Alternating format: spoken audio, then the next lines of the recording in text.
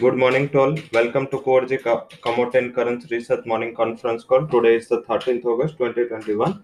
Happy Independence Day to all of you in advance. And शुरुआत करेंगे global commodities and currency के माहौल से। हालांकि कल देखें तो कल काफी एक साइडवेज पैटर्न हमने कमोडिटीज में देखा।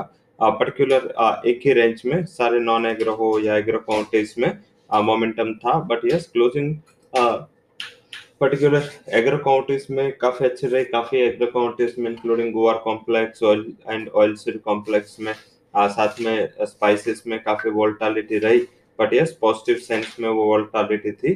बट नॉन एग्रो में जिस हिसाब से डॉलर इंडेक्स ने फिर से बढ़ना चालू किया, फिर से थोड़ा प्रेशर हायर लेवल से नॉन एग्रो कमोडिटीज में आया। एंड इवनिंग में देखे तो कल जो वासुदेव का रिपोर्ट था उस काफी इम्पोर्टेंट रहा।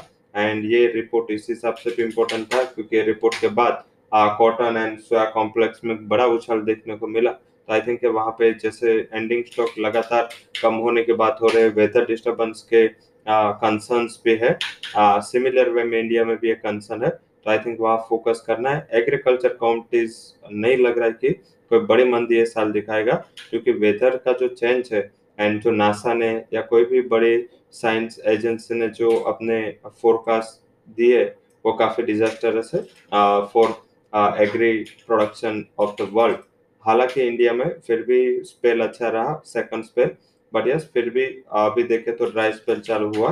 तो बारिश अगर इवन नहीं है एंड बारिश अगर इतना नहीं तो एग्रीकल्चर काउंटीज नीचे नहीं आएगा। नॉन एग्रीकल्चर काउंटीज में शायद ये वोलेटिलिटी रहेगी। क्रूड में थोड़ा हल्का सा मुनाफा वसूली का प्रेशर रहा है। बेस मेटल हालांकि फिर भी पॉजिटिव साइड टिका हुआ।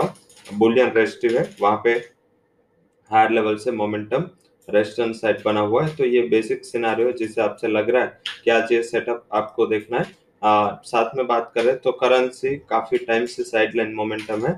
कोई भी ना तो आइदर साइड मोमेंट आते हैं, सिमिलर 2-3 पैसा में पूरा दिन करेंसी में खत्म हो जाता है। तो आई थिंक शायद एक आज या नेक्स्ट वीक में कोई दिन बड़ी वोलेटिलिटी के लिए प्रिपेयर रहना है।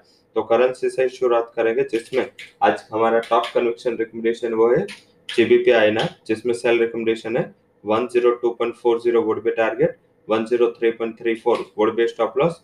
एंड यूएसडी आईएनआर में बाय रिकमेंडेशन है 74.68 टारगेट है, 74.12 would be stop loss.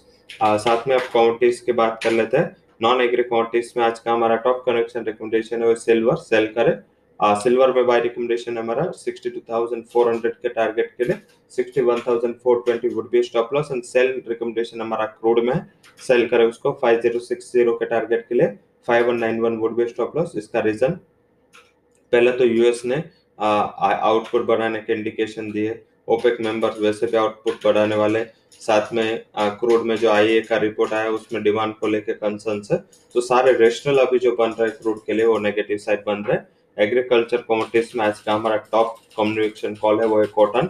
Buy करे 26,360 के टारगेट के लिए 25,780 का स्टॉप लॉस भी लगा ले। ये आज का हमारा हाई कन्विक्शन रिकमेंडेशन है। So that's all recommendations from towards the commodity and currency research. For detailed disclaimer, you can visit our website. Thank you to all for joining conference. Happy weekend.